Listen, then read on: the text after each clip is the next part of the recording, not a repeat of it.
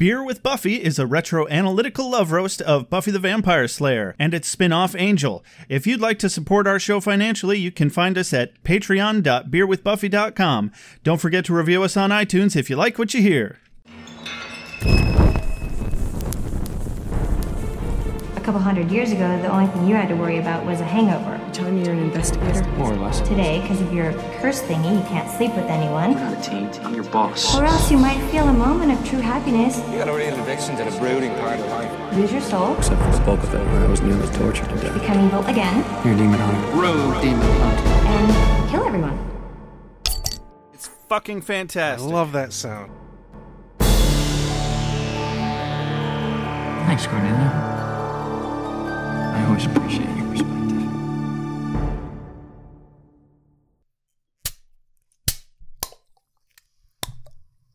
That's very satisfying. That's fun. Welcome to Ale with Angel, everybody. I'm Josh. And I'm Rex. And holy monkey fucking Jesus balls on an ice cream waffle cake. That was graphic. Yeah, you're welcome. So it took some doing, guys, but we finally fucking got here.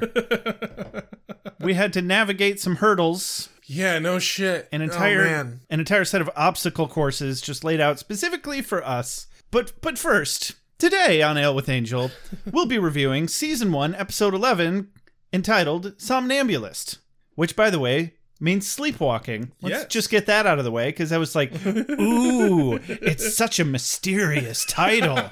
What could they possibly mean by that? Well, it's pretty fucking self-explanatory, turns out. Yeah. Yeah.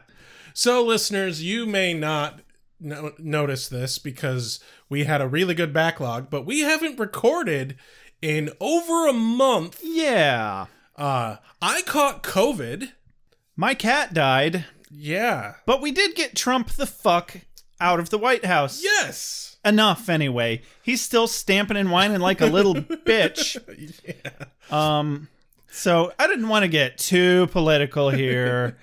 So, fun fact, my dad he's not really a Republican, but he is kind of a Republican. He's a more conservative sort. He voted for Trump in the first election. He did not vote for him this election, but I've never seen him go more anti-Trump before just this behavior from Trump, because this childish bullshit behavior is the exact thing that my dad needed to truly hate the guy. From 80 to negative 5,000 Yeah. in... Because if there's anything my dad doesn't like, it's whiners. Right? Yeah, he strikes me as the type. I appreciate that about him. Yeah. Yeah. But yeah, this episode of Ale with Angel coming at you from Rex's new shoebox. It's slightly bigger than a shoebox. We've had so many different recording locations, you guys. I don't even know where to start. It's been a hell of a year. But yep, my new place. We're back recording with Edgar, our senior executive producer. Yes. I figured he needed a title. He'll probably make an appearance at some point. Oh yeah, he'll yell at me for something. Right now, he's tripping balls. Yep. High as fuck, taking a wee nap. But it doesn't take long before he realizes that we're talking to each other and not paying attention to him. Yes. And you'll get to say hi to Edgar. So today on Ale with Angel, we're drinking ginger beer. Specifically, Bundaberg. Bundaberg. It is an Australian ginger beer. He exclaimed with great relish.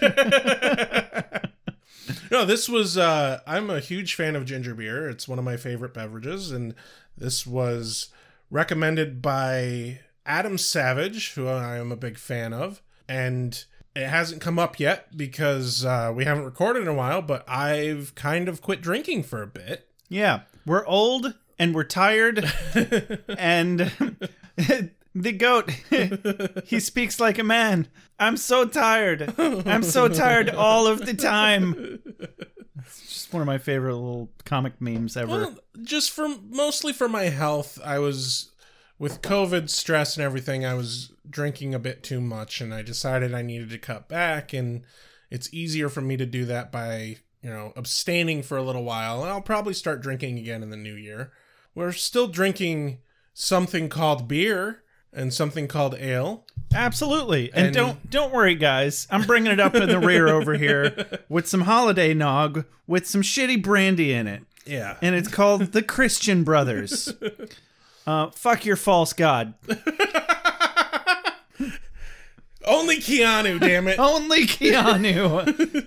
Reeves be with you. And also with you. Anyway, on to well, first we important things. Yeah. Let me real quick give you a big ol' list of our executive producers, of which we have a couple of noobs. Janella Lindauer, whom I went to high school with. Welcome to the executive producer list. How are you enjoying the VIP room? It's pretty schwanky, is it not? Also, Simo Pinti, who appears to be European. We've got euros in our Patreon. Yeah, we actually interacted with her in the Facebook group. Who put those euros in my Patreon? Who? Oh, God. That's a thing, right? I don't know what the kids are saying these days.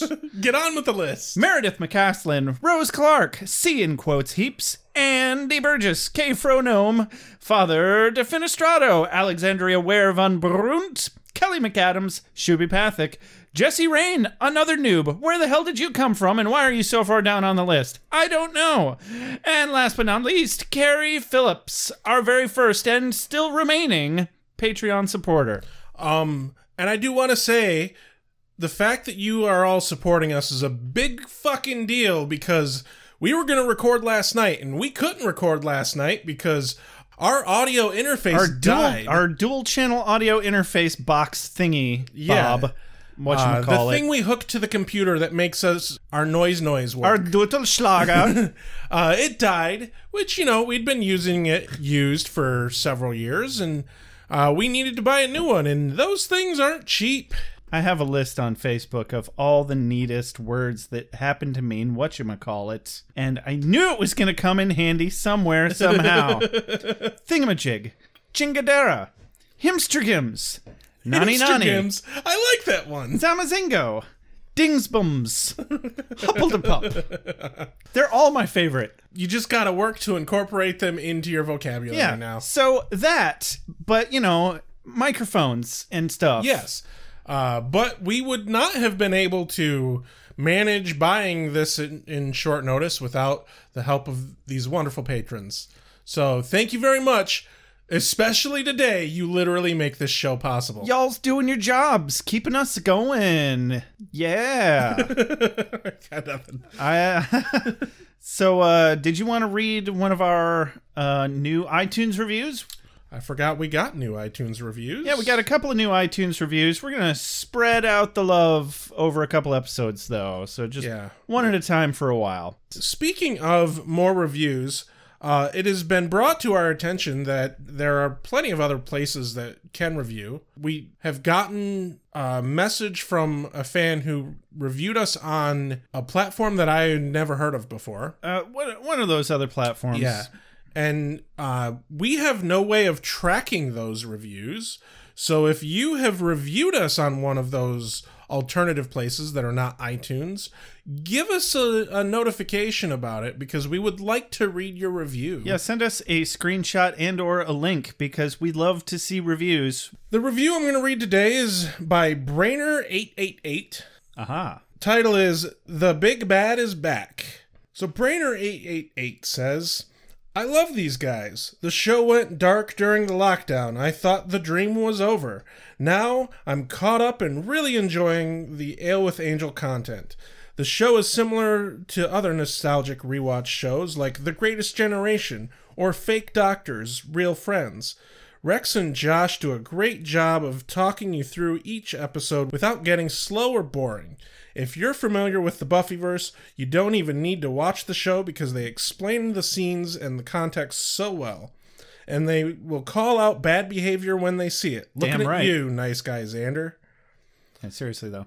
I just wanted to say, being compared to The Greatest Generation gives me all the warm fuzzies, because that is the entire inspiration of why I wanted to do a podcast. Oh, we completely ripped off their format, by the way. Yeah. And we don't care if they know it. No. Do you happen to know the episode number of their show where we actually had our ad aired? No. Well, if you're an avid listener of The Greatest Generation, You probably heard our ad at some point in time. I stopped paying attention to that. Maybe that's why you're listening to our podcast right now. You should go through and check that. 'Cause Probably I don't not, remember. though. Yeah. Ba-da-ba-ba-ba-da-ba-da-ba-ba. So, next on the list, it's that time for River Crystal Sam's Messages. But it's not River Crystal Sam. No. Oh, no. It is someone who decided to leave a very reasonably sized message that we are going to play real quick. This is Father Defenestrato, one of our patrons. Welcome to the show for the first time. Yeah, here's his message. Beep! Boys, Defenestrato here. I wanted to thank you, first of all, for using the word defenestrate a lot in the most recent episode. And second of all, regarding whether there's a precursor to Cordelia's I think it, I say it. I'm not sure this is what you were going after, but one of my mostest favoritist Cordelia lines is in Season 2, Episode 18 of Buffy Killed by Death, where Giles says, Cordelia, have you ever actually heard of tact? And Cordelia replies, tact is just saying not true stuff. I'll pass. So much more to say, but I have to run. Someone's trying to eat my brain. Bye. For some reason, it did not occur to me that Defenestrato was defenestrate. Really? Like, sometimes I'm dense. Only sometimes. But defenestrate is my favorite word. Mm-hmm. Followed up only by verisimilitude. The third place is masticate. Oh, Jesus Christ. So there it is. You are, by proxy, Rex's favorite person. No, but you are my favorite word. Tomato, potato. As far as the Cordy line that you read, I think we actually listed that as a quote of the day on that episode. I'm pretty well. We had to have. It feels too familiar to have not. That's definitely very similar to the one we were talking about on the episode. Yeah. But I feel like there was another one that was even more similar. But who knows? I much- am not a Buffy scholar. so much shit to sift through. Ain't nobody got time for that. Well, somebody's got time for that. It's not us. No, it is not us. Thank you for cutting it off with telling us that someone's trying to eat your brain. I hope you're either playing a zombie game or having the best sex of your life. I hope you're having fun banging that praying mantis, because I think it's about done with you there, buddy. Either that or someone's role-playing. Oh, God. Anyway. That's a really weird place to take that. Really weird it's a place. little weird, but I'll let you be the judge. You're not the judge of me. Yes, I am. You judge me constantly. I guess that literally makes you the judge of me. That's called friendship. Damn it. Well, on to the show. We got to get a parental synopsis out of the way. Out of the way, huh? Yes. So it's in the way. Yes. And you just want to... Joshua! What are you doing, Joshua? Trying to find my real dad? What the fuck? What the fuck is that supposed to mean? It means I'm going to eat you, and it will be both sweet and savory. Just like my sister. That's it. You're grounded. How many times have I told you not to eat your sister? Oh, God. Wait, what? None. Are you confusing me with your other family again, Dad? How dare you insult my authority in my house, you little shit? Well, mortal sperm donor, I dare, because the abandonment of my sire has affected me far greater than your neglect and half-baked abuse ever could. You've been watching too much TV. It's all that damn Angel, isn't it? I know, right? He's so broody.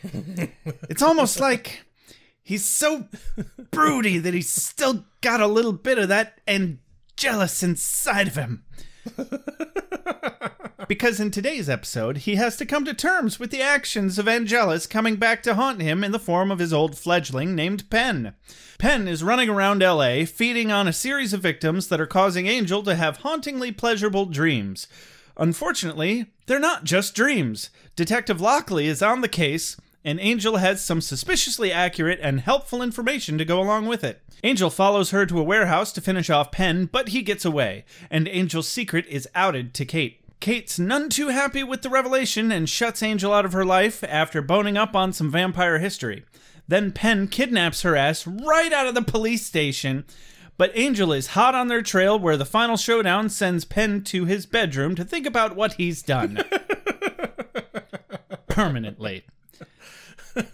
Which perhaps rebuilds some trust between Kate and Angel. Also, Cordelia is a great friend. The end. If I'm not your real dad, maybe you should just start paying rent. Daddy! Who's your daddy? Angel is. Angel is my daddy. Why, I oughta... Whoop, whoop, whoop, whoop, whoop, whoop, whoop, whoop.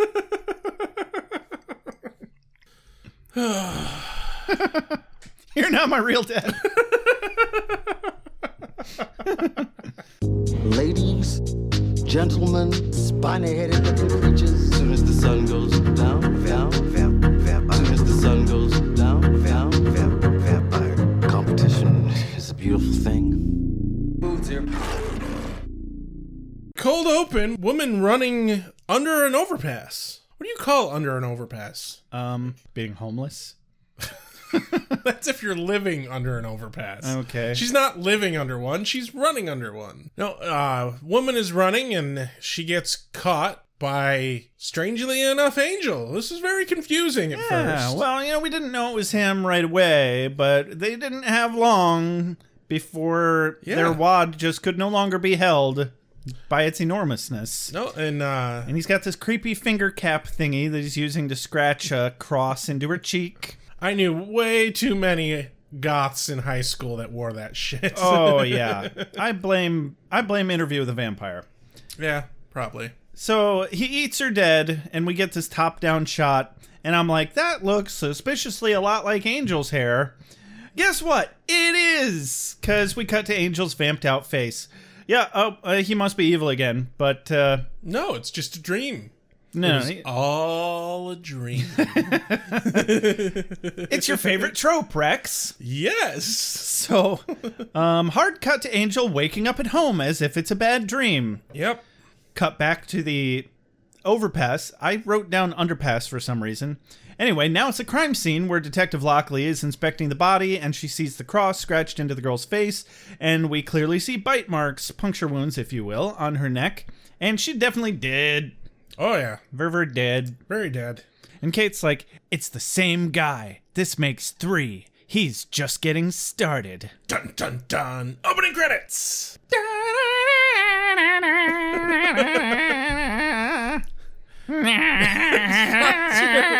credit.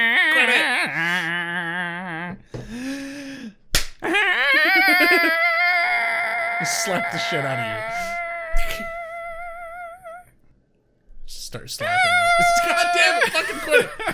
Okay. Anyway, cut to Angel Investigations, where Cordy is given the hard sell to a chair. Yeah.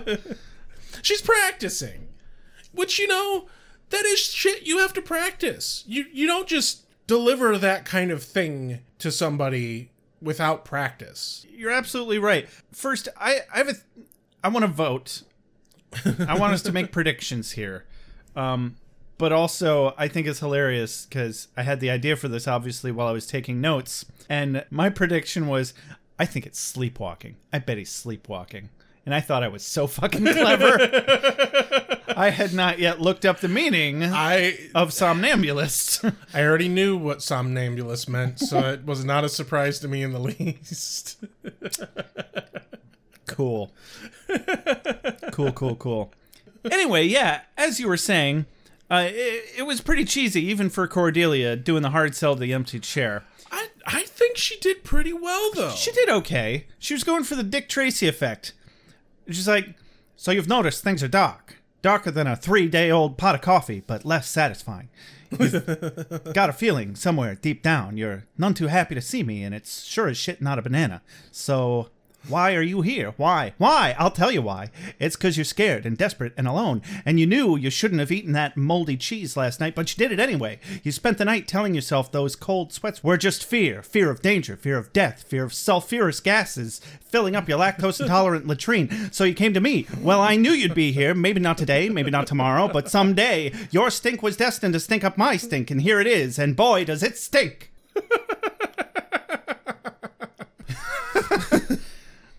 No, anyway, she's given the hard sell to the chair, and Wesley shows up. He thinks he's still hilarious. Yeah, well, and he's still trying to come off like a badass. And it's like, Wesley, no one thinks you're a badass. Well, at the very least, he's trying to impress her with his big words. Right? I'm like, oh, shut up. He's brought in their mail, and he wants to compare notes. I thought it was funny. She's like, nobody likes a smart-ass rogue demon hunter. And I'm like, au contraire.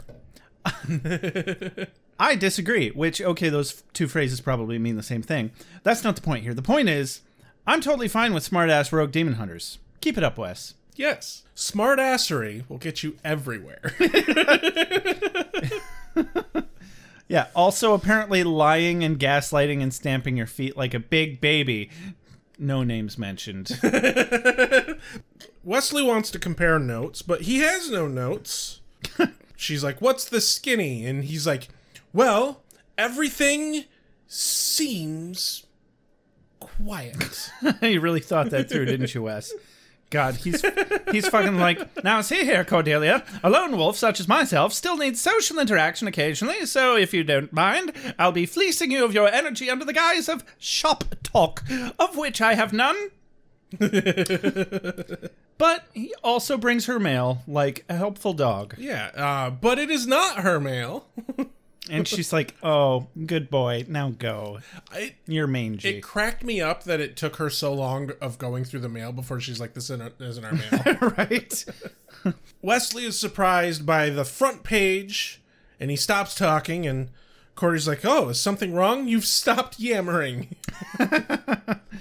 And he gets a very serious look on his face. Yeah, just a bit more somber all of a sudden, and he fucks off.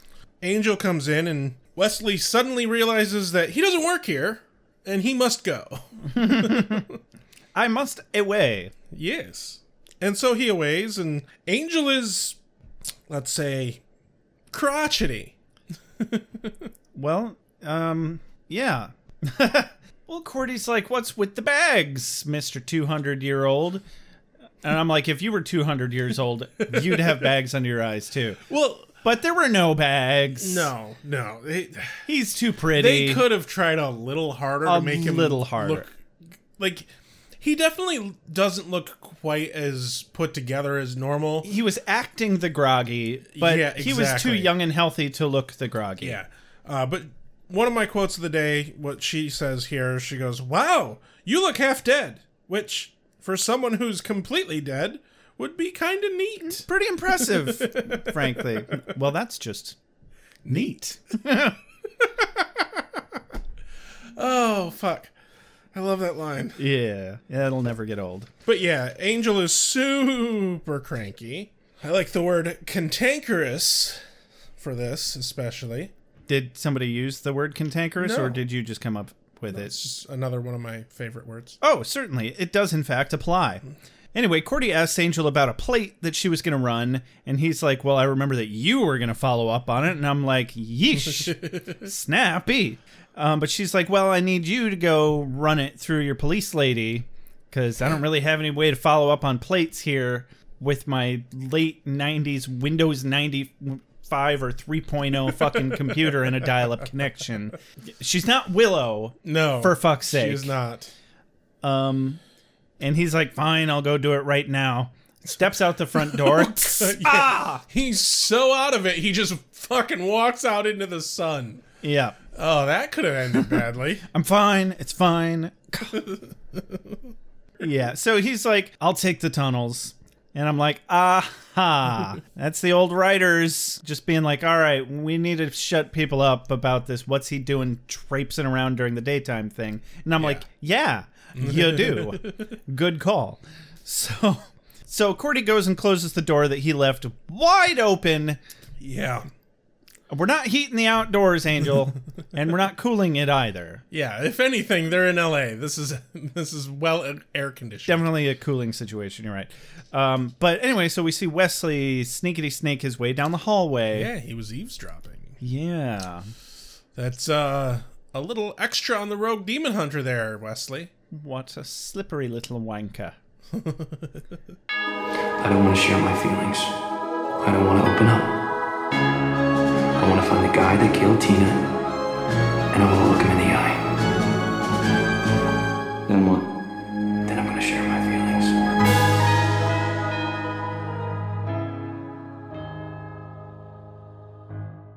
And from here we cut to the police station.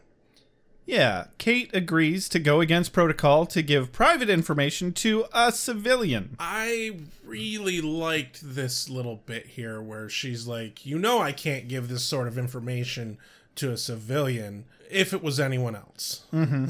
But since I like you, because that is how the law works. Yeah. I cannot do this, but I do it for you. And he's like, yeah, I know. Because look how goddamn broody these biceps are. She's like, oh! That's exactly why she's doing this. She's so drooling over him in this scene. She's like, now, I mean, I don't know how much you think this whole brooding thing is working for you. A lot, by the way. No, that's later. Oh, okay. That's another scene. But they do a really good job of subtly showing that she finds him exceptionally attractive. Right. Well, she's not blind. No, because he's a very pretty man. Yes. And he's not blind. She's a very pretty woman. Yes. She's also a very handsome woman. But she's happy to run the plates, mostly because she just wants to get her head out of the case that she's on. And it's a doozy. Watch out for that first step. Because it's a doozy. Oh, anyway. Yeah, it's Groundhog Day. Sorry. Angel recognizes the photos, and he gets this kind of look on his face of, oh, shit. Yeah, so we learned that the case she's working on has 3 victims, some old guy, a 14-year-old schoolgirl, and a 25-year-old waitress. So they're seemingly all completely unconnected, except they have this cross scratched into their face. And so Kate gets a folder of crime scene photos with impeccable timing. Quote of the day here. Kate says, "Thanks. Look, why don't you stop by tomorrow? By then I'll have invaded a citizen's right to privacy for you, and you can..." And he cuts her off, move on with the scene. But I love that she gets cut off in the very middle of self-deprecatingly admitting to being kind of a terrible cop as a favor to a friend. Right. It's like, by then I will have invaded a private citizen's right to privacy just to help you and perhaps further our sex life. Perhaps. Yes? Looking for some feedback here. Anyone? No? No, Angel definitely recognizes the photos because they're his dreams. He gets some flashies. Yeah. Yeah, because he recognizes it from his dreams. And he pulls the old vanish on her.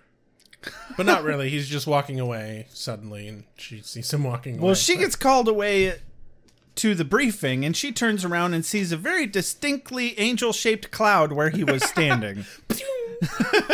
Meep.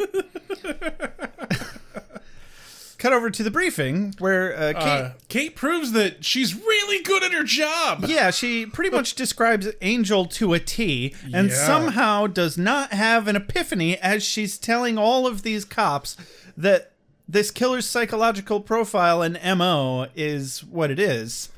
But she's describing exactly Angel. Oh, yes. I don't even, watch the episode. She's a good cop. Yeah.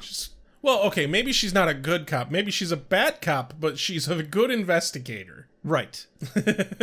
I mean, she's breaking laws left and right, so she might not be a good cop. Anybody that can put together this kind of a psychological profile that accurately is definitely a fantastic cop or investigator, detective, whatever you want to call it. But I feel like it's just meta writing. It's like, we're just going to describe Angel and moving along.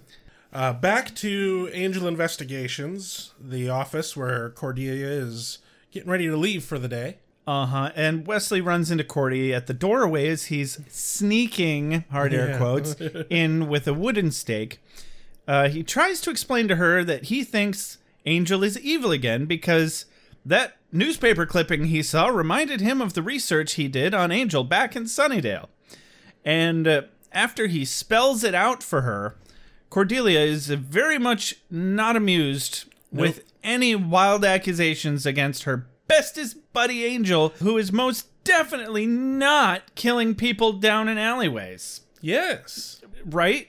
That's no, he wouldn't do that. He wouldn't. He would never do that. He's our hero, goddammit. So she goes, okay, you get to leave now. You're not going to come in here and accuse Angel like this. I don't care how many files you have on all the horrible things that he did back in the powdered wig days. He's good now. He's my friend.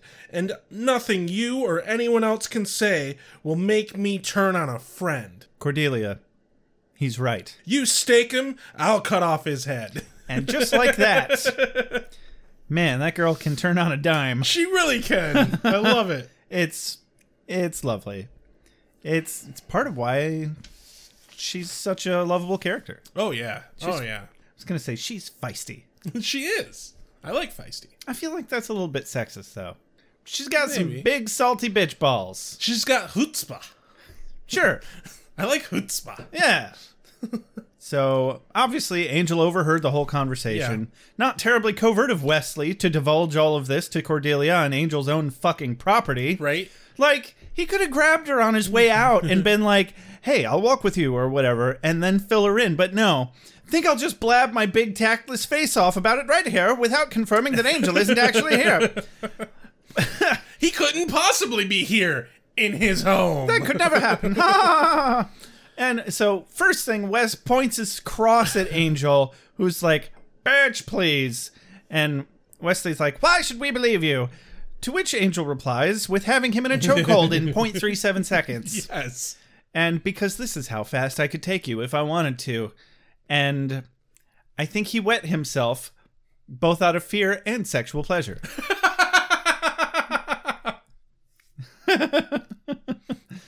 I've never encountered anybody wetting themselves out of sexual pleasure.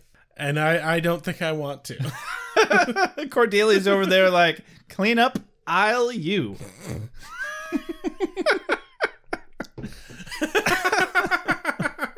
Wesley's like, that never happens to me, baby, I swear. My favorite part, though, is like, holy shit, Angel might have learned something from previous episodes because he doesn't hide anything, and he immediately outs himself to them. Hey, that's character growth. We like character growth here at Ale with Angel. Yeah, and he explains that he's having these murder dreams, and... Not nightmares, mind you. Well, Cordy's like, oh, they're just nightmares. And he's like, but they aren't nightmares. I enjoy them. Mm-hmm. And this oddly hits home for me. Oh, dear. Because I have anger dreams sometimes because of my mental disorder, which involves an anger issue. There's sometimes I have the dreams that are kind of like anxiety dreams, but revolve around anger. And in certain ways... while I do not like having them, they can be quite satisfying sometimes in a weird, uncomfortable way. So I kind of really understand where Angel's coming from on this. I'm going to go ahead and skip forward to the end of the episode just to quote Cordy real quick here. You know, might be okay if you'd never said that out loud ever again. Okay. Alrighty. That'll never change. Wesley actually... quickly jumps to the conclusion that maybe Angel is sleepwalking. Or, sleep murdering. Yeah. Damn it. I had come up with a ridiculously offensive phrase to use instead of tomato potato. Clitoris. Clitoris. Yes!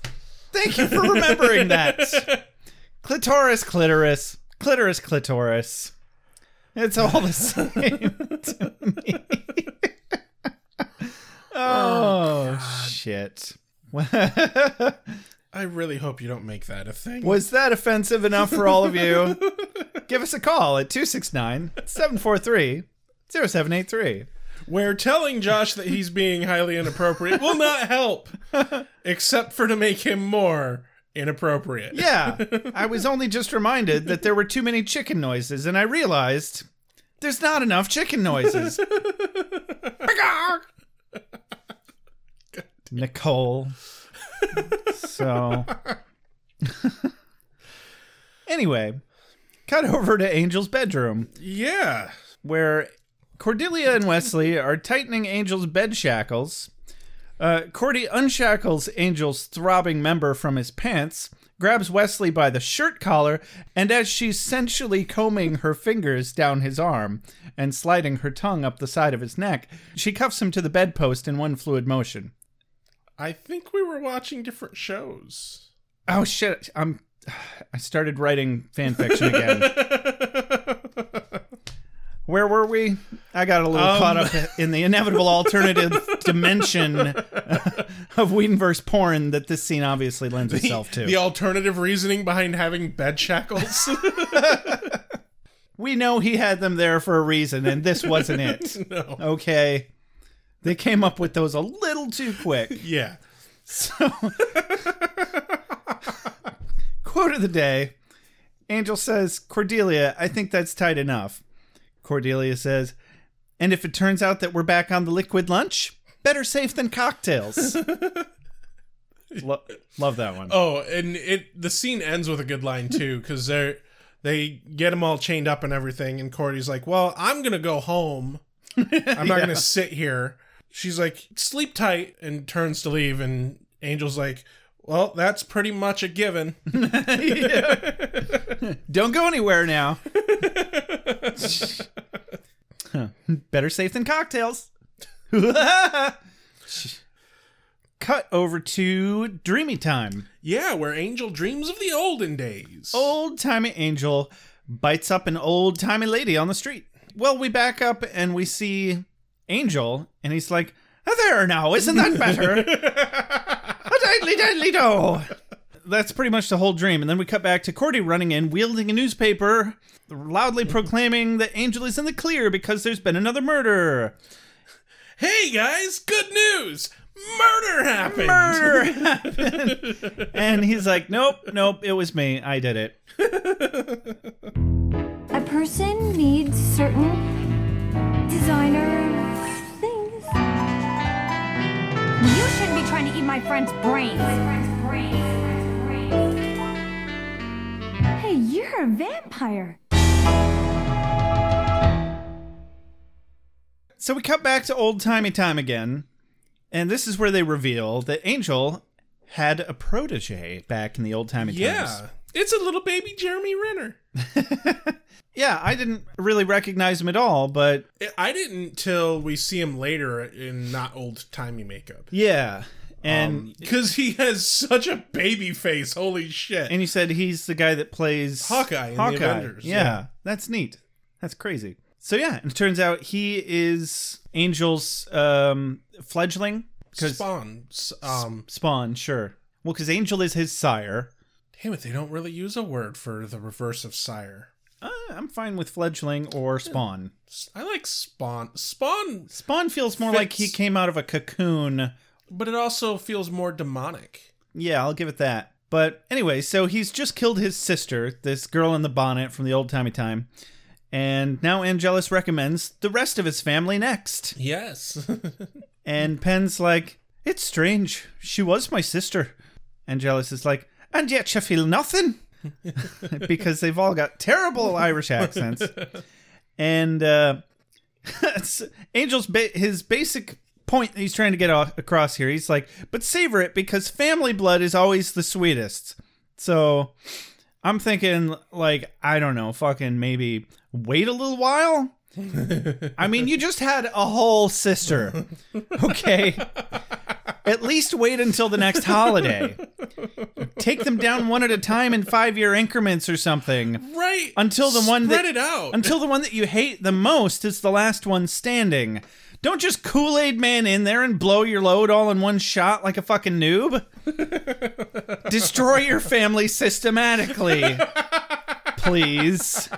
This is what I want as a viewer. Christ. We come out of the flashback and cut to modern day. I never got this dude's name. What is this dude's name? Penn. I just wrote Bropire because he looks like such a bro. He has the little fucking goatee thing, wispy thing on his chin, and he has that faux hawk thing going on with his hair that's way too much gel. It was very Fight Clubby. Yeah. He's a bro. He's a Bropire. Definitely. Those Bropires are dangerous, man. So way scarier than vampires. Extremely. He's going to put your fucking credit card debt back to zero. But he's going to fertilize your lawn with motor oil in the meantime. And he's going to have a good time doing it.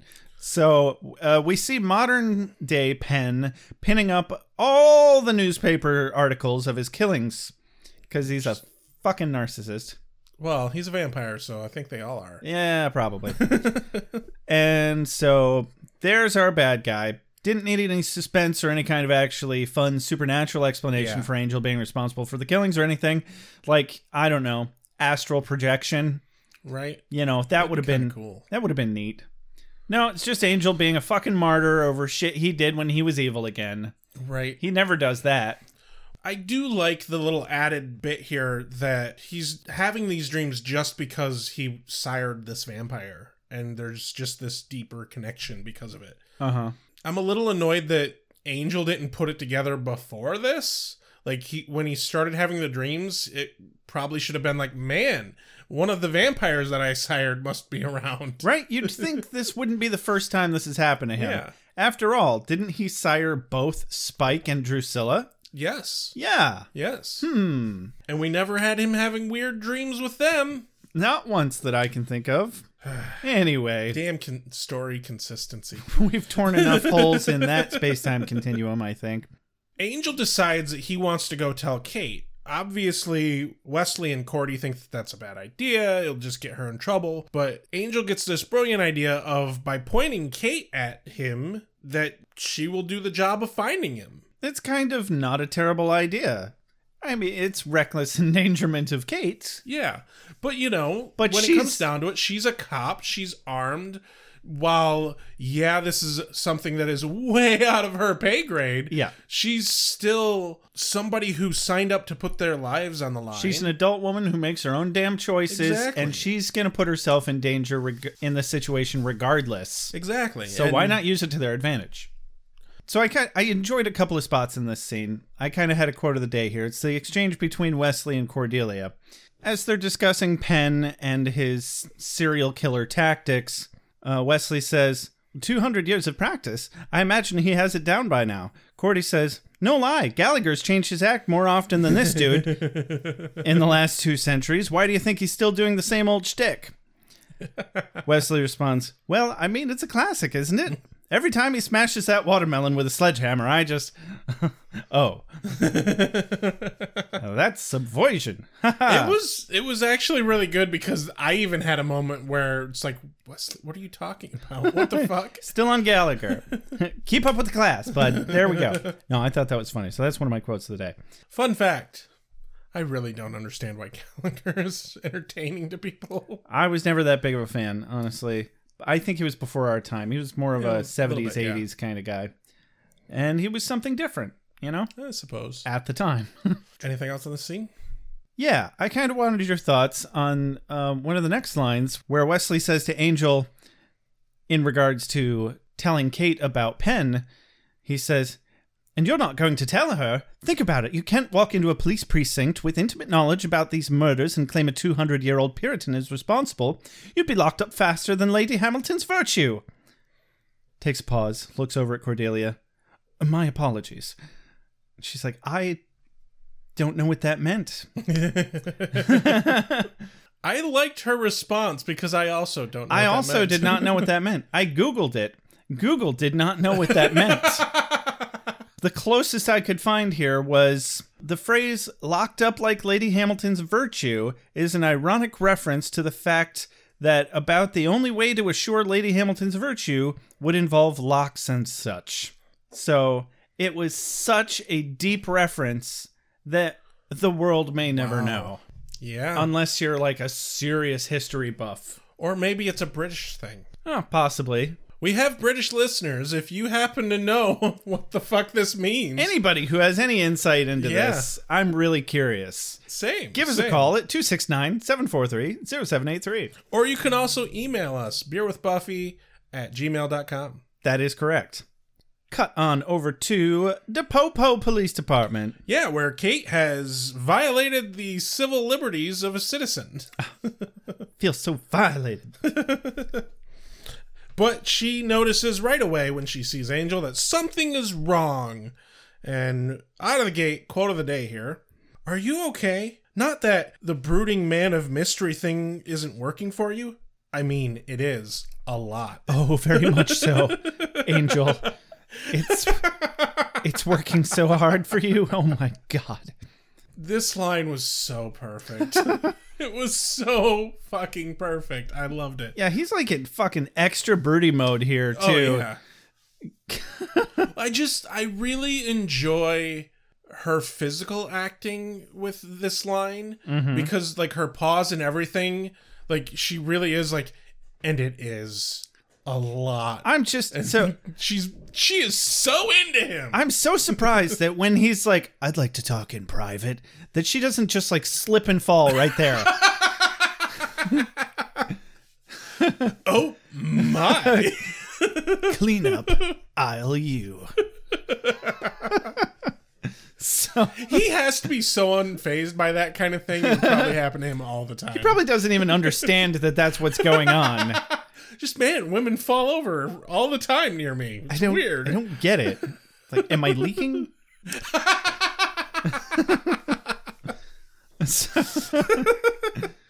So, yeah, Kate and Angel go into another room to talk in private. Of Turns course. out it's the investigation room. Yeah, of course. It's happens to be the room with all the pictures of Penn's victims. Yep. And Angel goes all flashy-backy and discerns rather quickly that Penn is reliving his past with Angel through all of his victim choices. And he immediately turns to Kate and he's like, hey, look, do you trust me? I have information for you. And yeah, he pins up this sketch of Penn, holds out his hand to Kate, and he's like, do you trust me? I can show you the lawsuits. No, but really,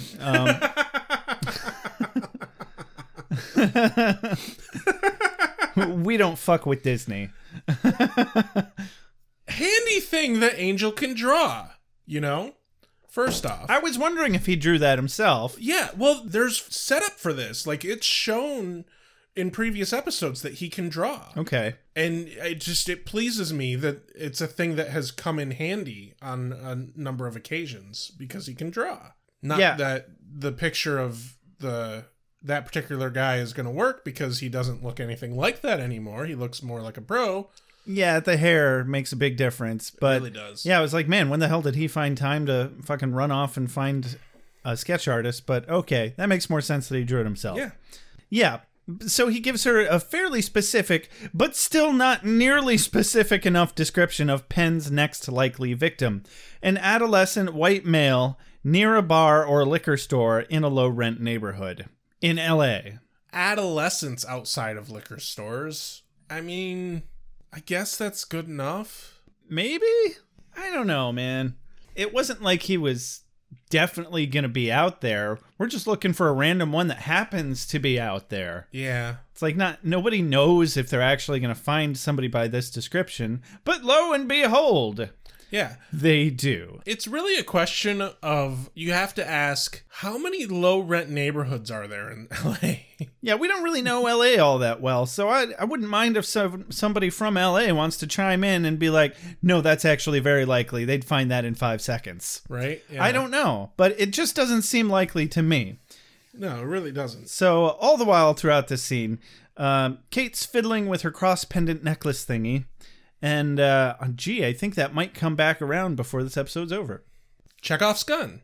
Don't show a gun on the mantle unless it's going to be used later in the show. That's one thing that they taught us in theater school was don't put shit in your set that doesn't get used or have something to do with the story. Exactly. Don't have her playing with the cross if that's not important to the story. Don't have her wearing a cross if it's not important to the story. Yeah, and it's helpful to show that she has it before it comes into play later. And because even then it doesn't feel jarring in any way. Exactly. And even if we'd only seen her wearing the cross, it's forgivable if it doesn't come up later. But sure as shit, don't you dare have her front and center playing with it while Angel is talking. Yeah. And like she had to like dig down into her shirt to pull it out. Do you remember that? How awkward that was? Yeah. But it makes so much sense to me because like it's obvious this particular set of murders is really fucking getting to her. I can kind of see that. And the religious iconography of the crimes would definitely make a religious person more likely to, focus on that in their own life. And that makes sense to me. It does. Yeah. So yeah, he gives her the lowdown on how she's going to stop this murderer, and then he skedaddles. I don't see Angel putting on tights. Oh, now I do, and it's really disturbing. Protecting young women such as yourself? Oh yeah, there's been 4. And 3 of them are very much alive. Cut to the parking garage. Angel and Wesley are going to follow her using Angel's stolen police radio that Wesley is very uncomfortable with the hotness factor of. I just like where Wesley's like, where did you get this? And he's like, from a police car. Oh, dear. My question is, though, how long has he been in LA and he just now thought, hey, maybe I'll steal a police radio? That'd come in handy a lot. Right? And also Wesley's like, I'm a rogue demon hunter. Who doesn't want to break the law? But not rogue enough to steal a radio. Yeah. Okay. Cut quickly again over to adolescent white male in a low-rent neighborhood outside a liquor store. Yes. Begging for beer. Not necessarily begging so much as just trying to get somebody of age to buy it for him. I never did this when I was younger. Me either. I always had older friends. One time, me and my brother tried to get some woman to buy us tickets for an R-rated movie. How'd that work out? Not well. Well, kind of well, because it's a funny story now. Because, like, we were super little, and my mom just dropped us off at the theater. Like, my brother was maybe 14, and that would mean I was, like, 10 or something. Right. And we asked this lady who's like, oh my God, of course I'll buy you tickets. What movie did you want to see? Okay. And we give her our money.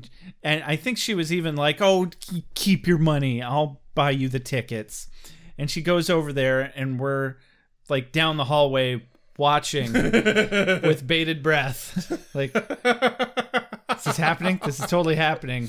And we can see the conversation playing out. We didn't need to hear anything. Like, she's all happy and like, yeah, I'm buying these tickets for those guys over there. And then the smile suddenly goes very far off of her face. Because, we're stupid kids. That fucking clerk knew what we were up to. Oh, yeah. They were like, that's an R-rated movie and they're not allowed to go see it by themselves. She came back and she chewed us out like a mom. I was like, you can't do that. You're not my real mom. You're not our real mom. Fuck you, lady. This is bullshit. To be fair, you tried to con her into buying you tickets. So? Do you happen to recall what movie it was? No, I don't. See, I had family members that really didn't care about my well-being. And I would just have several different family members that would buy my brother and I tickets to shit like that without caring whatsoever. My brother and I watched the Friday the 13th movies way too young. Mm-hmm. Way too young. And I honestly think that that's part of what's wrong with him. Right? That's Candyman for me. Oh, God, that one fucked with me when I was a kid. But also, my dad, like, whenever I went over to his house, he would just let us watch literally whatever we wanted. Specifically, I think knowing that our mom didn't want us to watch it was also a factor. But we digress. Yes, Some douchebag kid trying to get somebody to buy him beer. Enter Penn. The Bropire appears.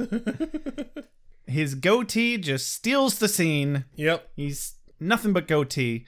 And a couple of cops over on the corner spot the two of them talking. They're like, that looks like a pretty suspicious goatee over there. Even though they're not even remotely close enough to really even gauge the age of the two people from they this, see. yeah, from this vantage point that they show us on camera, you can't fucking see shit. No. Over there. And they're like, there's two guys. We should go check it out. I think that's this sketch of this 1700s dude. Right. Like, if the hairstyle was remotely close to the same, then maybe, but no. Not even close. No. So, yeah, it's almost like someone hit the fucking improbability drive button. Or better yet, someone took a quick stroll on down to the Plot Hole Emporium. Welcome to the Plot Hole Emporium. Short on time? Need a quick pick-me-up? How about you give a vague-ass description of something that could be happening in literally hundreds of different places throughout a city the size of LA, and just bank on a couple rando beat cops tracking it down in short order. It's as neat and tidy as you can get for a low, low price of your dignity. Follow us down this hole. It's where you'll find your plots. Those taglines are getting good. Oh, man. So, yeah, the cops immediately roll up on them right as Bropire is going to kill the guy. Penn leads him down an alleyway, starts necking on him, and he's like, hey, don't do that. What are we doing? I don't know. But you're drinking my blood. I need that. Can you get... that belongs in me. Stop it. Stop it. No. No.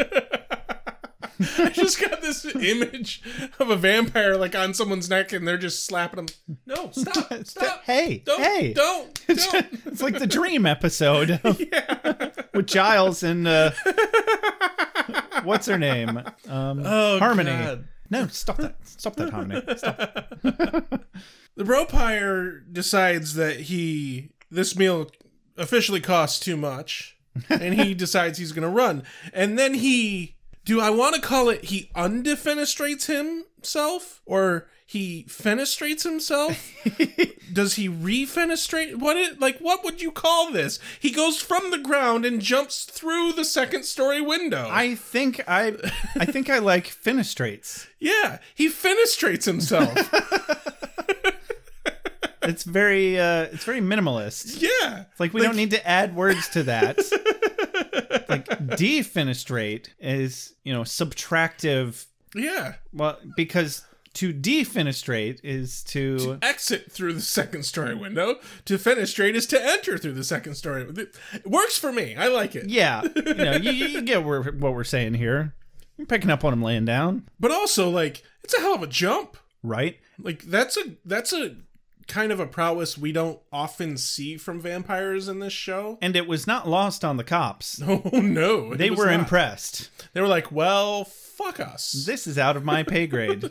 Well, pretty much your entire job's out of your pay grade, frankly. Yeah, no shit.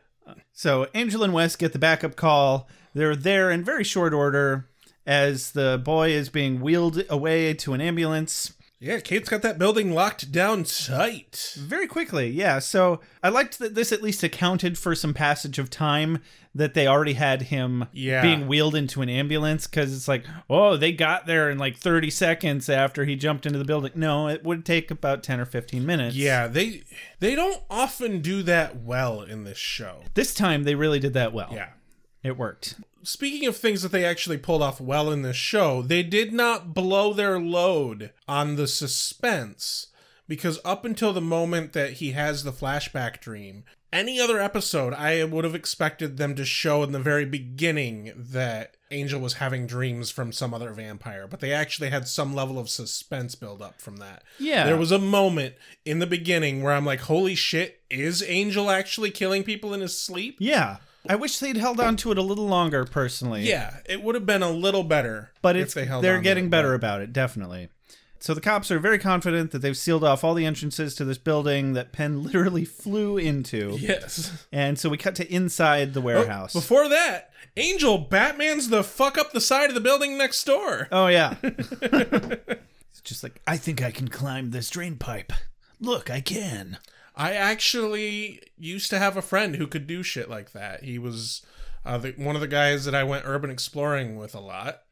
And this dude was like goddamn Spider-Man. Neat. And I watched him climb a drain pipe like that. I thought you were going to say I watched him clean a drain pipe. Yes. Did he bring those little pipe cleaners with him? Did you make some caterpillars out of egg cartons while you're at it? No. I just like the term, he Batman's the fuck up the side of the building. I am Spider-Man. Spider Batman. He's Vampire Batman. I am Vamp Spider Batman. No. Oh, please. Can't I have just a little more? Judging by your uncomfortableness, I would say you're either about to ask me out on a date or you need a favor.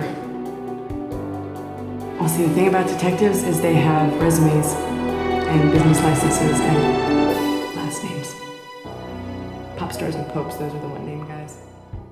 No. So inside, Kate is completely by herself, which is definitely protocol. In the previous scene when Kate was locking the place down, we saw like flashlight beams and shit up in the window. Okay. And so like there were other cops in the building and she's like, I'm going in. Did the other cops be like, okay, we'll leave?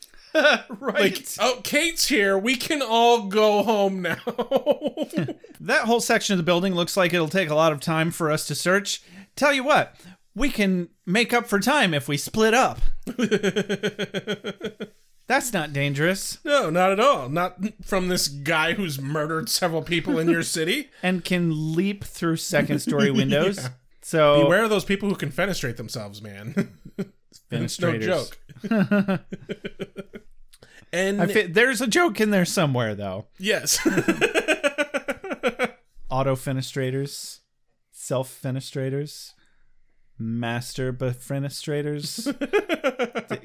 If you can think of the joke in there, guys, give us a call at 269-743-0783. You can also text that number. You can, in fact. So, Kate finds Penn. Yeah, no suspense here whatsoever. It happens like that. Like that. And then she puts 3 bullets in him. Yeah, she's like, don't move. He keeps moving. She shoots. And she's like, here, have these slugs.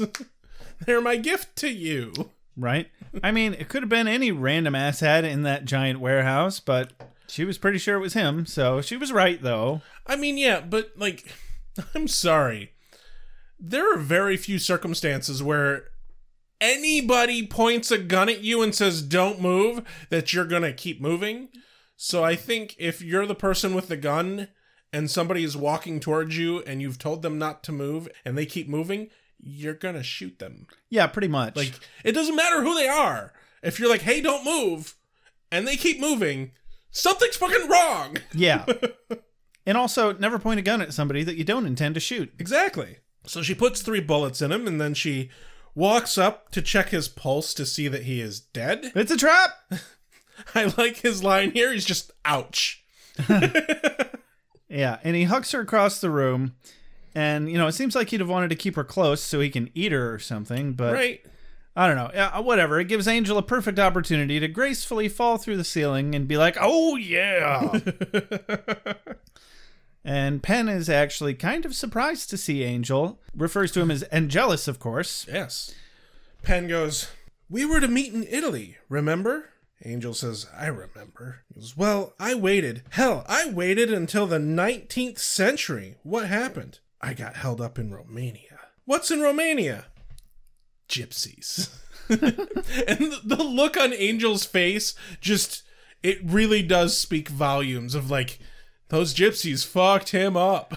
I really did appreciate that exchange. I would have liked to have heard the super short version, which would have gone, you're supposed to meet me in Italy. Gypsies.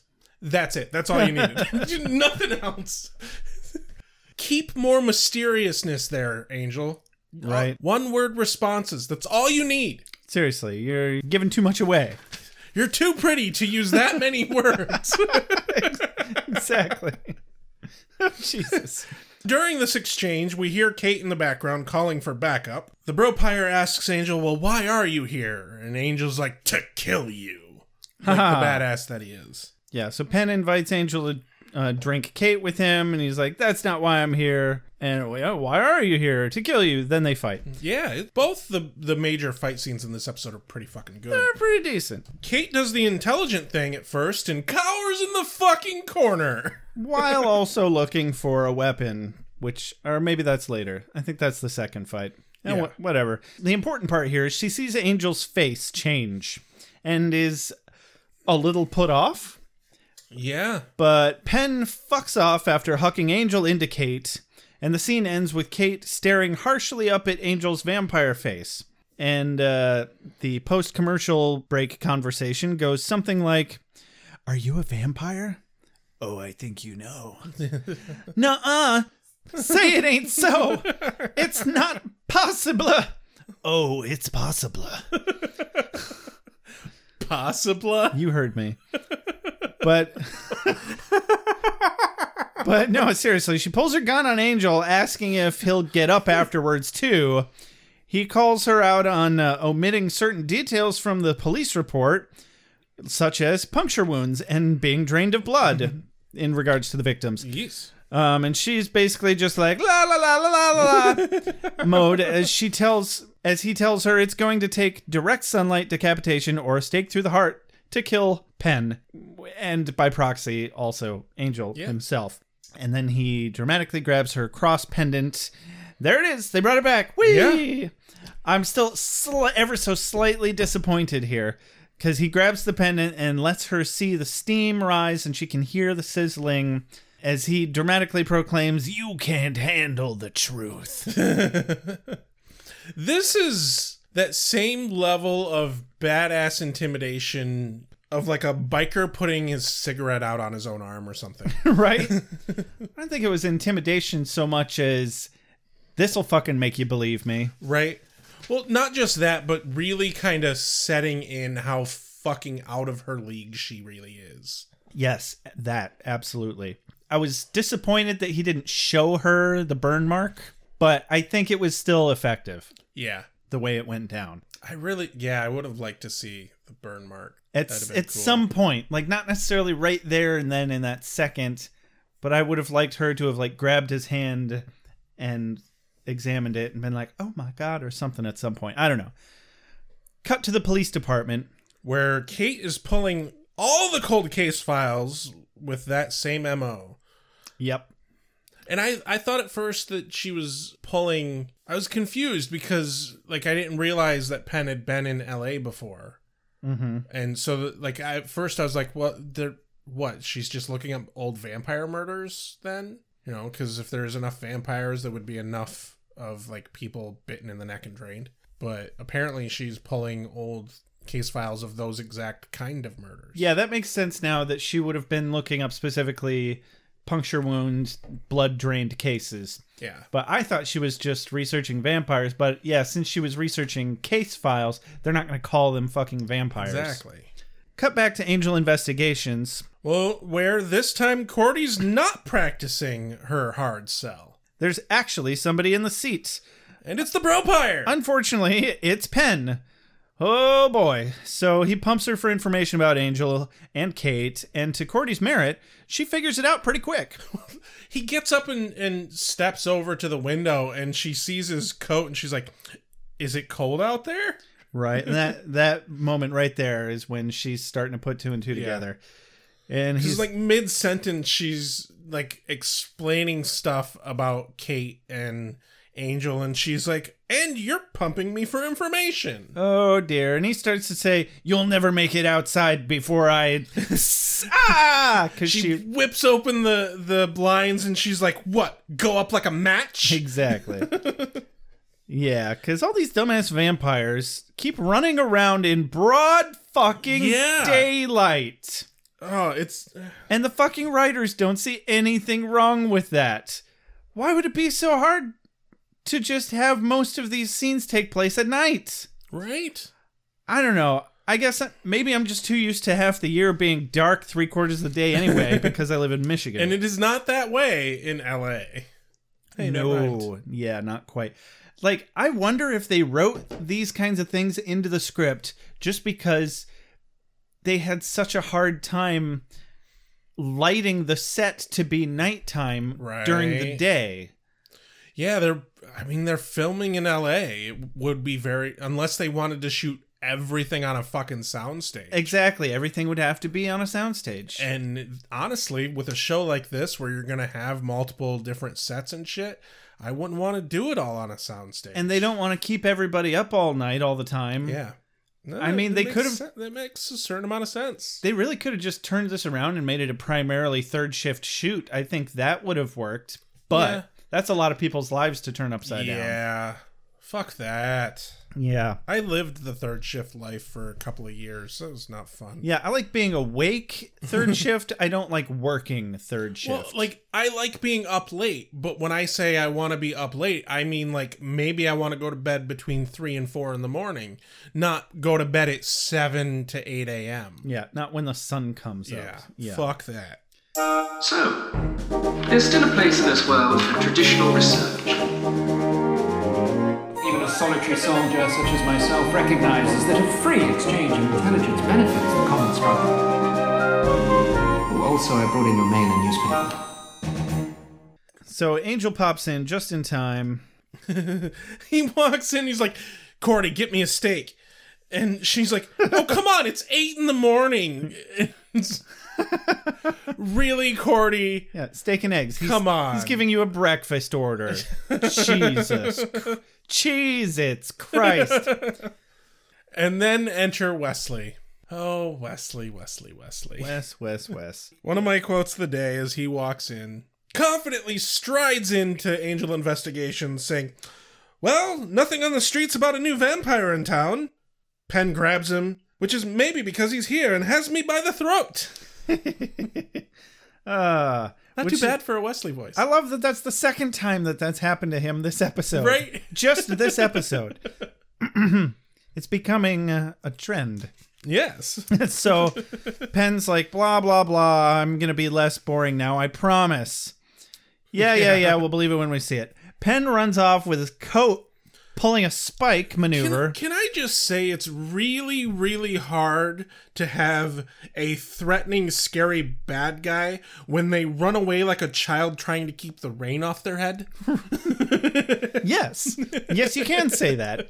Because it is really hard to have a scary bad guy when they run away with a coat over their head. Yeah. Like, it worked for Spike because he was in a desperate situation and we've fleshed out his character. Right, and it also, like, it was specifically played for a comedic note. A little but bit. This is not a comedic note. Like, this is a dun-dun-dun dramatic note. I'm actually being evil. Yeah. And then runs away with his fucking coat over his head. Whoop, whoop, whoop, whoop, whoop, whoop. Exactly. That's exactly how it feels. It really did.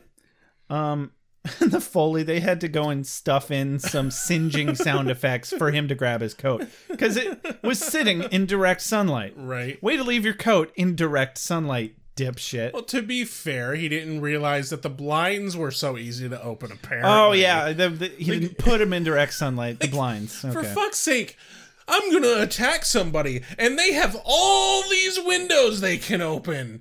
Nothing could go wrong. What could possibly go wrong? Everything's fine. So, anyway, yeah, he's a tit. He is a tit. Except I don't want to suck on him nor see him naked. So...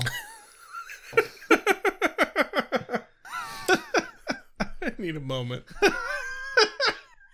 Okay. And then we get a montage. Gotta have a montage! Yes, the Ancient High Bookstore, Broody Angel walk, and Pensive Pen montage. Well, Angel's walking, and both Kate and Penn are, like, reading. Yep. Well, that's a very boring montage. Penn's just sitting there thinking and looking smarmy. And he's, like, looking down at something, and, like, I thought maybe he was reading, and I'm like, but you can't have a montage of two people reading and one person walking. They either have to all be doing different things or all have to be doing the exact same thing. That's how montages work. But they made it happen. It felt Nobody said the montage worked, but it was nevertheless a montage. Yes. So cut back to Kate's apartment. Yeah.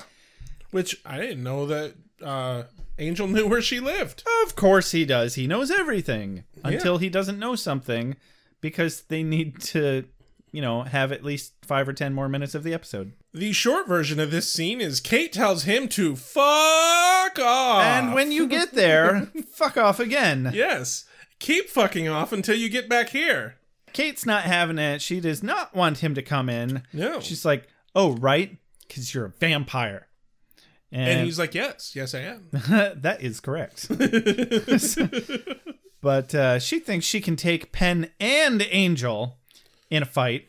And yeah, specifically in a fight. And I'm just like, oh, honey, you're good. You're not that good. No. But it is sad that you hate Angel now. Yeah. And it's like, hear him out. I like the whole time I'm just like, dude, all you have to say is Gypsy Curse. Gypsy Curse. Wait, Gypsy Curse. Let me explain. But no. So she's not a fan of Angel anymore, and that just breaks my fucking heart. Can I just say, though, that again in this episode, it shows how really fucking good of an investigator she is, because the amount of information that she basically researched overnight. It's impressive. Staggering, in fact. Yeah, and like she pulls information about Angelus. Where did she get information about Angelus? Like, the Watchers didn't have a fuck ton of information about him. The Ancient Eye bookstore. Yeah, apparently. Shit. Very fucking impressive. He is the stuff of legends. Yeah. Turns out. But yeah, she just tells him to fuck right off. And he fucks off. Yeah. I'm afraid we're getting close to the end of Kate's tenure on this show, but I'm not entirely sure yet. But yeah, I don't remember. I don't think she dies, but I feel like we don't get much more Kate after this. Which sucks. I really like her as a character, and yeah. I know she doesn't become a staple character, and that kind of bums me out. Yeah. 2020 was a bad year for us to start watching this show. Yeah. Like, we've dealt with enough shit this year. And now we get to deal with all these losses. Yeah. Then we go to the library, I guess, where they're looking up Penn's past LA escapades. Yeah, they're looking shit up on computers, so maybe they are in the library. I thought they were at Angel Investigations. Doesn't matter. Thanks to Kate tipping off Angel that Penn's been in LA before, they realize that both in 1929 and 1963, Penn stayed at the same hotel, but it went by different names and management. Yep. And that hotel still exists. So, good old predictable Penn. I like that when they cut to the hotel, there's another sign in front of the hotel that says under new management. Yeah. It's like this hotel just changes hands every few years. Right. Well, there's a few places like that, even here in Kalamazoo, where it's cursed. People can't fucking stay in business at these places, like Rupert's. Right. It's been so many different things since we've been alive. Yeah. Anyway, cut to the hotel. Wes and Angel are sharing a snifter of Kool-Aid with not nearly enough vodka in it to hide the fact that the beverage's ingredients list is about as sophisticated and complicated as this episode's plot. I love the bit that they come in and Wesley comes in all quick and trying to be a badass. And he's like, "Oh, I invite you in." It's like, Angel's already inside the apartment, dude. There's no people that live here. Yeah. It doesn't apply. A, people don't live here. B, it's a hotel. Right. Oh, that brings up an interesting question. If a person is staying in a hotel, does the welcome of a vampire rule wear off exactly at checkout time? I would think that it wouldn't count as a home. Because the idea, well, as he says, it has to be someone's home. They're living. A living person's home. So because it's a really short amount of time. Well, the whole lore of the mystical threshold is that a home is something special to people. The fact that it's their home lends it power. And that's what creates the mystical threshold that keeps bad things out. Clitoris. God. You're not going to make that a thing. Come on. It's too late. And So they find pictures of school buses on Penn's table, indicating that his next target is going to be extremely two-dimensionally evil. Yes. But hey, as long as it's something different, that's all that matters, right? Yeah, sure. Yeah. You know, if you really think about it, not that it matters because it doesn't work out that way, but if Penn actually decided that he was going to do something different, Angel kind of screwed himself on that because he can't predict what Penn is going to do next. Whereas if he didn't goad Penn into doing something different, then it would be easier to just know what he's going to do next. Right. Yeah, kind of. But it doesn't really end up mattering anyway. Right. Because he sees right through his thinly veiled plan to trick Angel. Yeah, it's too out there to trick Angel. Yeah, because it's like, oh no, he's going to go try to kill school children. How does he benefit from that? Yeah. Oh boy. To show how evil he is. Exactly. Cut to the police station where Kate is briefing the other cops on Penn, and she's going to get him killed. Yeah. She's going to make him dead or arrested. But you can't make a vampire arrested. And she's specifically telling the entire police department, here's this guy named Angel. Yeah. And he's a private detective, even though he's not legally a private detective. Or a private investigator, I mean. But, I mean, she could probably fix that. Yeah. No problem. Get him a license, whatever. So she's briefing this whole room of cops, and Penn just saunters into this crowded room. No, he doesn't saunter in. He's already sitting there hanging out. I thought he was sitting in a chair. I thought he came in from the hallway. No, he was sitting in a chair in the back. I'd have to go back and rewatch that, but that's neat. I like that. What does he say? That doesn't look anything like me, or that's a bad likeness, or something like that? Something like that. I'm only confused about how he made it through the door with those gigantic balls. Because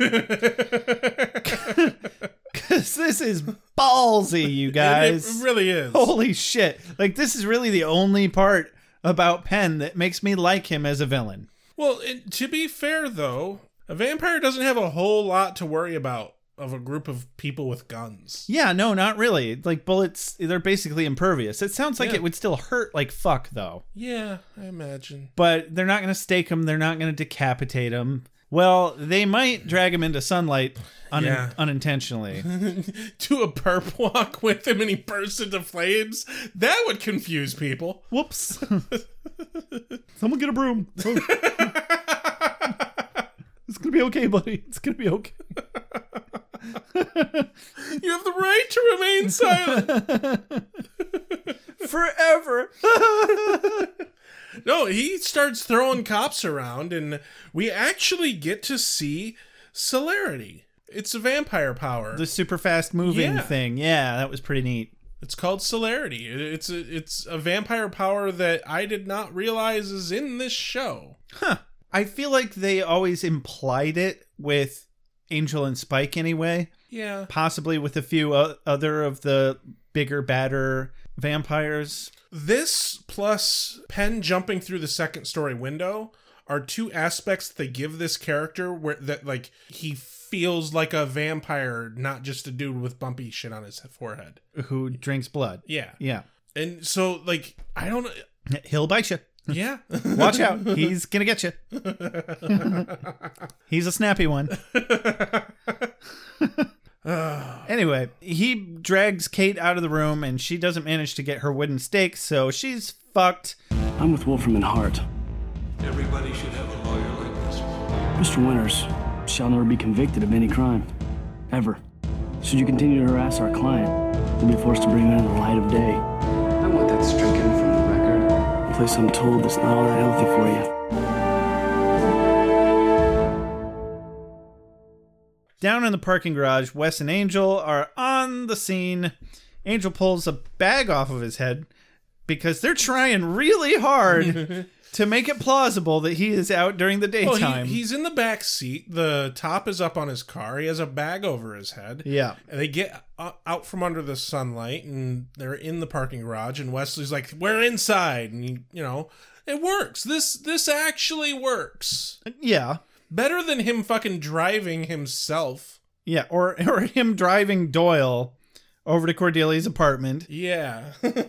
for a casual housewarming visit. Like, for fuck's sake, in the previous scene in the same parking garage, Angel was driving, and that doesn't make any fucking sense. Right? So anyway, Wesley is a little confused here, understandably. He says, I don't understand. What about the school children? Won't somebody think of the children? And I'm like, yes, exactly. What about the school children? Why the fuck are you at the police station? But they're getting to that. Well, so, all the police are fucking taken off. They're in a right state. And of course, Angel looks over immediately, sees the open manhole cover, and knows, oh, he must have Kate. They must have gone in the sewer. Mm-hmm. So this part is kind of where I realized I was like, Angel is definitely seen through Penn's bullshit, because when he said in the previous scene, oh, he's finally changing his act, he didn't mean, oh, good, he's targeting school children now. He meant he's actually trying to trick me. That's cute. Isn't that cute? Good for him.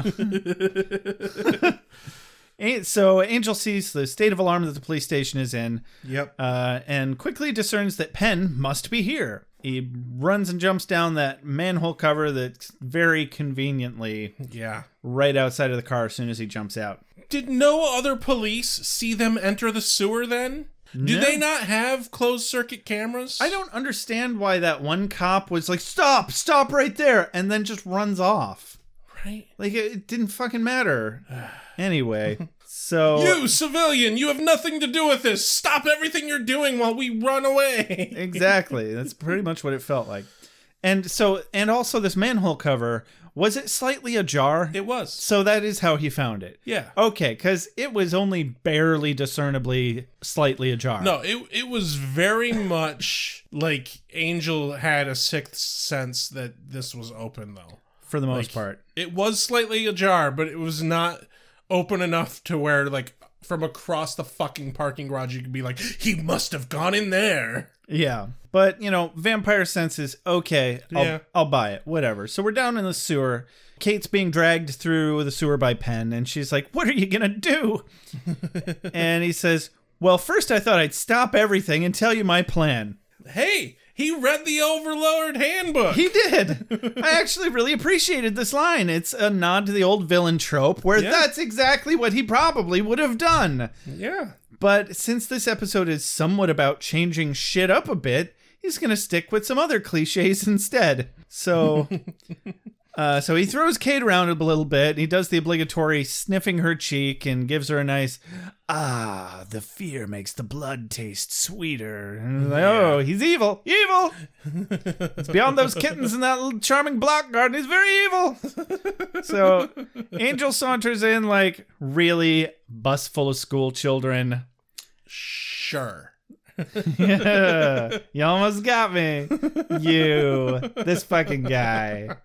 Right here. And then Kate comes up with some holy water. Yeah. Maybe you should have used that earlier before he dragged you away to the sewers. I wonder if you were to say, I don't know, whatever it is you say over water to make it holy water. Can you just say that and then spit on a vampire and your saliva is holy water? Well, I believe the holy water has to be blessed by a priest. Well, what if you're a priest? Priests can spit on vampires and burn them. Neat. That's what my assumption is. That's now canon. Fine with me. Deal with it, everybody. So Kate throws holy water in Penn's face. He gets all burny bubbly. Turns out Penn does have some daddy issues, as he was accused of earlier, that we didn't really cover. Because earlier, Angel was like, you've just been spending 200 years trying to stick it to your father or something. And Penn's whole bit is like, yes, and you know what? I've realized that you're my daddy. And oh my. Angel's line, I love Angel's line. This is one of my quotes of the day. It's just so good. He says, oh, okay, fine, you're grounded, and throws him on the ground. It's a really good fight. It's a pretty decent fight. Yeah, no, I loved, he's like, yeah, I do have daddy issues, but not my mortal dad. My vampire dad. And I'm like, what a twist. Oh, Jesus. Anyway, they're fighting. You want Angel to be your vampire daddy. Who's your daddy? Angel. But no, it's a really good fight. They obviously did a good deal of choreographed work here. It goes all over the basement. There's even a couple spots where they do some acrobatic shit. It's a really good fight. And Kate ends up finding a large stick. Yeah, Kate gives Angel the big wood. Ooh, yeah. He gets that hard knot feeling right in his stomach as she impales him. Yeah. To also stake Penn in the heart. Now, a couple of things. One, it shows a close up of this piece of wood, and it's a very not sharp piece of wood. So blunt. So I have a question: are vampires weak against wood because wood through the heart specifically kills them, or does wood through the heart specifically kill them because wood just cuts them easier, like a knife through hot butter? Like, is it just that much easier to stab vampires with wood than it is anything else? Because there's no way in hell Kate is strong enough to take this basically just a 2x4 of wood with a rounded, soft, blunted edge and stab it through two people. You're absolutely right, Rex. There is no good explanation for that. There's so much no good explanation for that I didn't even write a plot hole emporium. Right? Like, you can't, there's not even a good just joke like, there. just stop, guys. Like, the closest I can think of is From Dusk Till Dawn, where, like, halfway through the movie, after their first round of killing vampires and they're just figuring out what the fuck is going on, this one guy is like, you know, a normal man, it'd be really difficult to stab him even with a knife, but these vampires, they're soft. Yeah. Yeah. I get sometimes when you're making a show, plot holes happen. You have to move the plot forward, everything like that. How hard would it have been to just sharpen the goddamn thing? To be like, hey, why don't you step on it and snap off the tip or something? Right, like the director didn't go, damn, that's not a very sharp piece of wood. Were they just not allowed to have a sharp piece of wood? That's when the safety person steps in and is like, oh, no, we can't have anything that sharp on set. It must be. Right? The only reason I can think that they wouldn't have it sharp enough would be insurance purposes. Basically, yeah. And also, the only reason it doesn't kill Angel is because she stabs up through Angel's stomach instead of through his chest, which is great because it means she still loves him. Yeah. She didn't want to kill Angel, even though she threatened to earlier. And she had her chance to kill both of them. But she still impales him. Yeah. She gives him the big wood. I was like, man, I know he's a vampire, but wouldn't his entrails, like, go... His entrails would become extrails. Yes. It's like, clean that shit up, man. Pull yourself together. And then we cut to the rooftop. The roof wrap-up. Angel's being dark and broody. God damn it. Cordy, don't you see how fucking broody my roof is? And you know, Cordy does. Like, she's very aware. Yeah, it's why she was drawn to it. Yeah. She's like, it's a very lovely broody roof. Yeah, and she comes to tell him, she's like, hey, look, you're up here being all sad and broody, and I just had a vision. That means you're a hero. Let's go be heroes. Yeah, pretty much. That about sums it up. Yeah, he's worried that he's still too much of Angelus as a part of him still because he enjoyed the murder dreams. And Cordy's like, you know, this is her quote where she says, it'd probably be okay if you never mention that part ever again. But she made a great point here. She says her visions come addressed to Angel, not to Angelus. And the powers that be probably know the fucking difference. Yeah. And blah, blah, blah. People change, but they can change back too. And this final exchange I thought was gold. Oh, it wraps it right the fuck up. So Cordy says, people really do change. Angel responds, yes, they do. And sometimes they change back. If the day ever comes that I'll kill you dead. Thanks. What are friends for? And you know what? This hits home for me too, because, Josh, if I'm ever truly bad or a vegetable, kill me dead. Okay. Those are my two ends of the spectrum. Kill me dead. Yes, sir. And, like, if the zombie apocalypse comes and I turn into a zombie, Kill me dead. Yeah, none of that Shaun of the Dead shit. That was a weird ending. I didn't like that. Fuck that. Oh, I love you, man, but I will not keep your undead zombie ass around just to play video games. Nor would I expect you to. Yeah. Like, I'm not having fun at that point. No. I have enough hand problems as it is without necrotized flesh. Yeah, seriously. Gerarg. Gerarg. Is this for me? I must be ready. I need my strength. Give me more! Night, I shall walk in the earth. Hold on. You've got something in your eye. So how did you feel about this episode, Josh? I don't know. I was kind of on the fence about it. It was a horrible monster of the week. The only thing that I really liked about it was that we thought that Angel was killing people in his dreams. Yeah. And it was like, ooh, how is he doing it? And I was really disappointed with the solution. I appreciated that they kept the suspense a little longer than they normally would have. Yeah.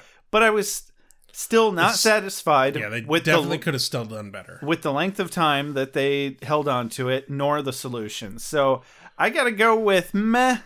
I liked the potential of Penn. Right? Jeremy Renner is a good actor. Yeah. And there were quite a few moments here where there was such a great deal of potential for this character to be a truly terrifying bad guy. Mm-hmm.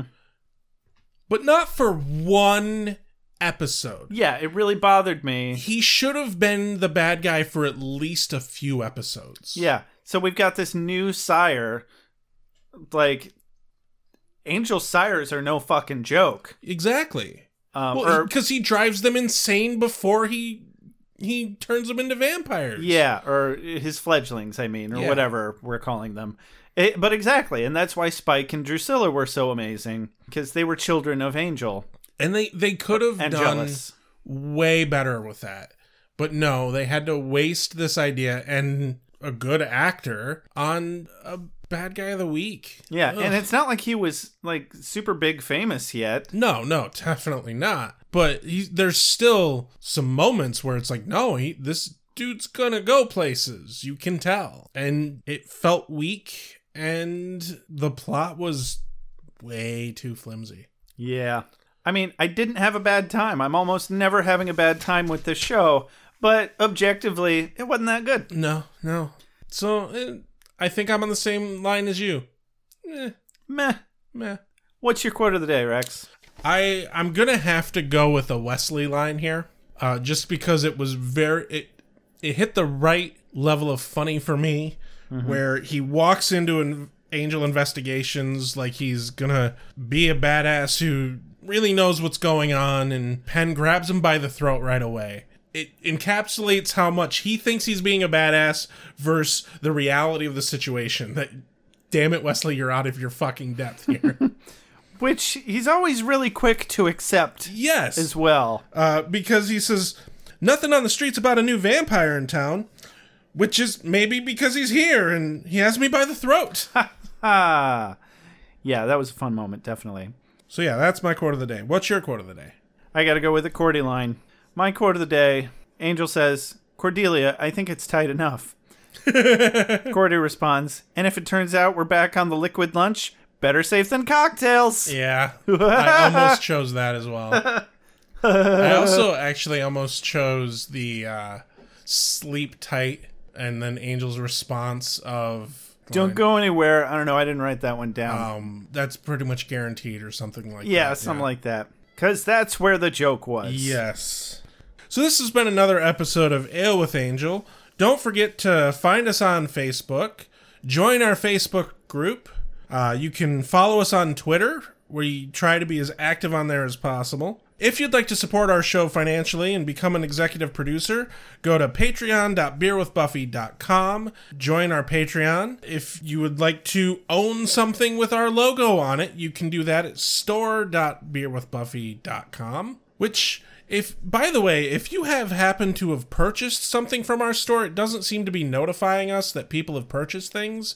And I can't seem to track properly if people have purchased things. So if you've purchased something, let us know. We just like to see a picture of somebody wearing our merch. Yeah. As always, the number one way that you can help our show, though, is to go on iTunes and give us a review. Every time we get a review, it puts us up a little notch on the search results. It really does. If you'd like to get in touch with us, you can do that via our email, beerwithbuffy@gmail.com. You can call or text our voicemail number at 269-743-0783. As always, thank you very much to JJ Treadway for our fantabulous opening and transition music. This has been Ale with Angel. I'm Rex. I'm Josh. Have a good night.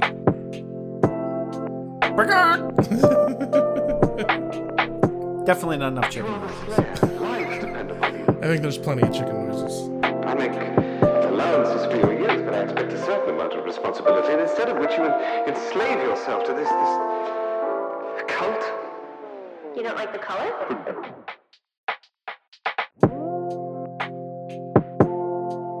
You have a sacred birthright. You were chosen to destroy vampires, not to wave pom-poms at people. Why can't you people just leave me alone? You are the Slayer.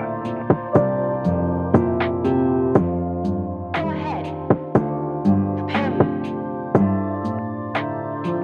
I'm a watcher. I haven't the skill. Oh, come on. By appealing to your common sense. Werewolves, incubi, succubi, everything you've ever dreaded was under your bed, but told yourself couldn't be by the light of day. One girl in all the world. Common sense. One girl in all the world. It was a bit, British, wasn't it? Whee! Wait, what have we done? Why are we watching this?